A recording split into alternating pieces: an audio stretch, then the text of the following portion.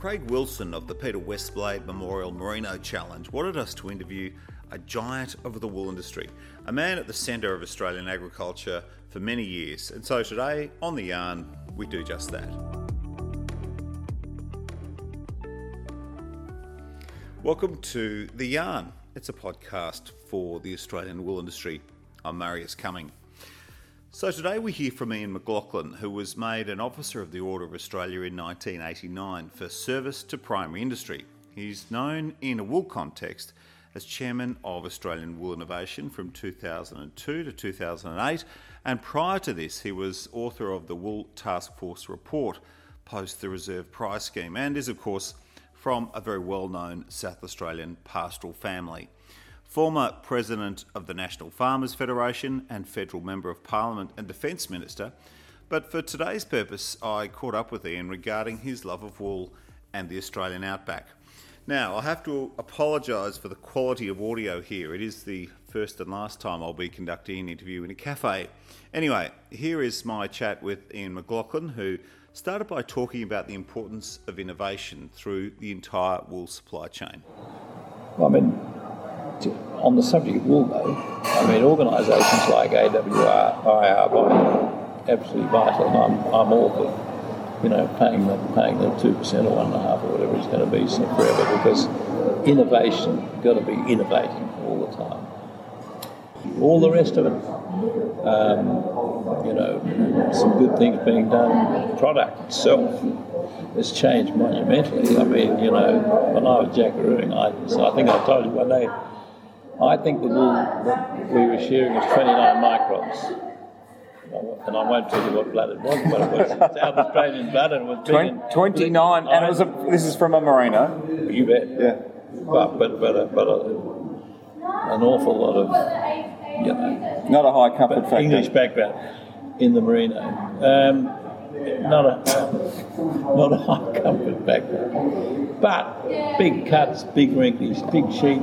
But now, the wool you see coming off most people's sheep today is nice colour. It's around 20.5 microns or down, 21 perhaps most. In fact, it's hard to buy rams of 22 microns these days, all the way down to 15, 16. And as you get through your younger sheep, they're finer.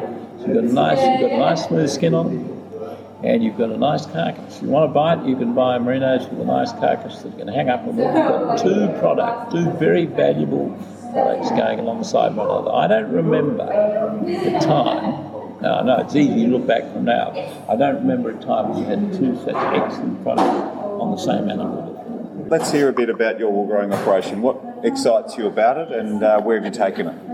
Well, we bought a place 40 years ago, 50 miles west of Hay, on the Lachlan River, and we've managed to expand that, so it's now a bit over 2.5 times the size. It's rained less now than it did in those days, but it's quite surprising for a South Australian to have a river going past, I have to tell you, we don't have rivers, we've only got one. So it's a lovely operation. We've worked on the sheep there for 30 years. And how have they changed in that 3 decades? We started with South Australian.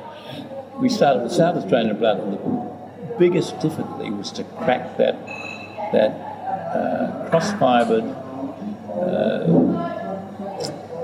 yellowy South Australian wool, which was very hard to change. Very hard to change.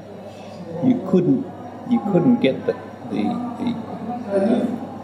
condition right. You couldn't. It always kept the Lincoln. I think there was so much Lincoln in the South Australians, and my mother's family were Murrays, and so they must have been in the big Lincoln business, Lincoln Merino crossing in the early days. It's very difficult to get that out and still retain frame and constitution. But in the end, a lot of people have been at it. A lot of people have been trying, and we breed our own rams. We don't sell any. And it's going pretty well. So that holy grail, if you like, of a big South Australian frame, but with finer wool on it and bright wool and soft wool. Yep. And but when you say the big South Australian frame, I don't think they're as big as they used to be, and I don't think they need to be as big as they used to be, because when you think about the weather merino weather now, it needs to be able to be hung up on a hook before the tooth teeth, unless somebody changes the rule. So that doesn't have to be the greatest, biggest, longest sheep. It has to be a tidy sheep with good backside, rounded sheep, and that can be shorn easily without shearing cuts. And, I must say I'm impressed by the sheep that everybody seems to be growing these days, right through New South Wales and Victoria, and then in the last 15 to 20 years the South Australians have managed to break that rather rough cross-fibre stuff that we had over there. So the ewe that you're producing on your New South Wales property is sort of 65 or 60 kilograms. She'd be 60. She'd be 60. She's 60 plus. She's in a good season, and she's 21 microns, 21.3 or 4 microns. The hoggets will be 19. This year they'll be 18, but normally they'll be 18.5, 19, which we like, and lambs will lie in that. So that's a nice sheep. Look, in good seasons, if it rains before lambing, and we lamb in May, June, as long as you've got a green pick out there, that's just greenish, you should get 100% the maidens, 115% in the 3-year-olds, 120-odd% in the 4-year-olds, and 130 plus in the 5-year-olds. Now that means you've got to have no pigs, no foxes, and you've got to have a bit of green grass stuff. And then we can go up from there. We can go up from there because these stud guys doing a great job today. So, from your time at Australian Wool Innovation, how do you think it's going now, and what do you think your legacy was? I mean, you had some pretty interesting years in there. I think it's going okay. I think you need to have an organisation that is looking to innovate. I mean, whatever the next technical breakthroughs are, robotic shearing, I don't know.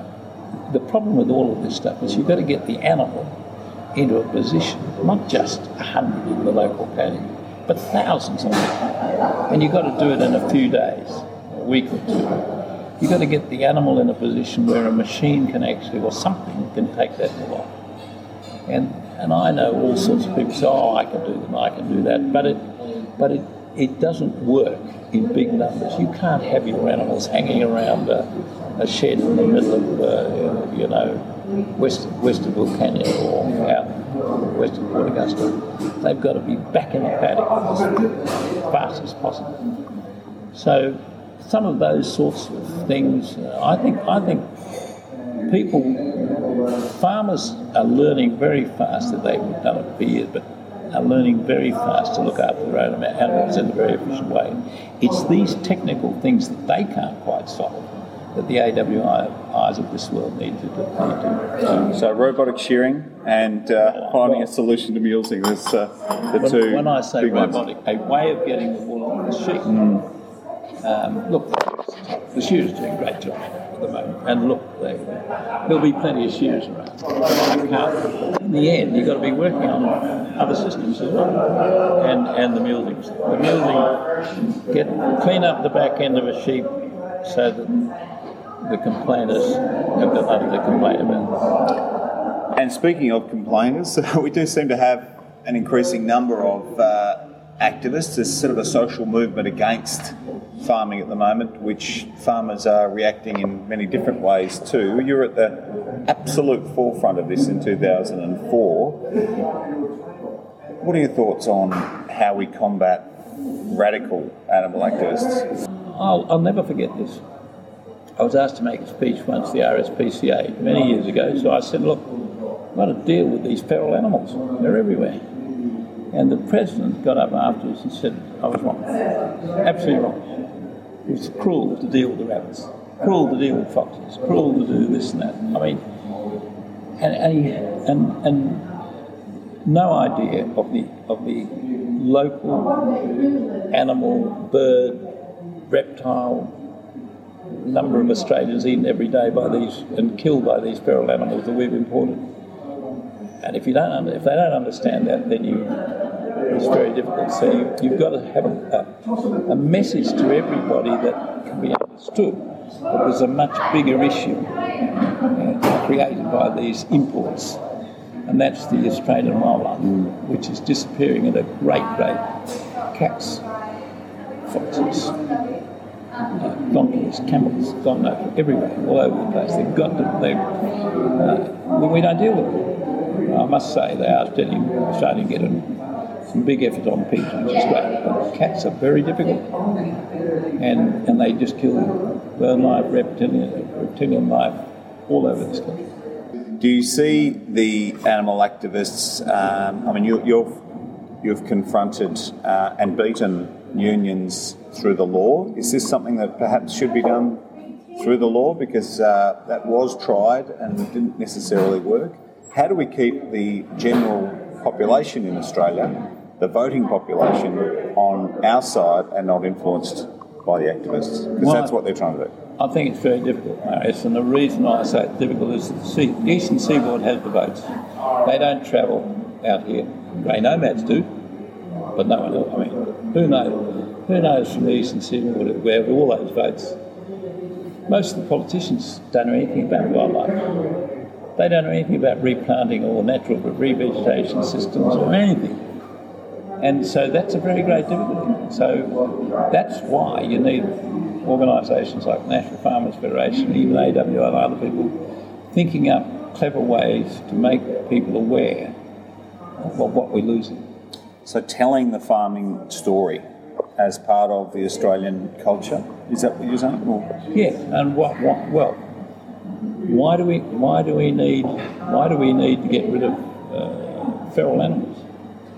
Because they're eating everything that's Australian.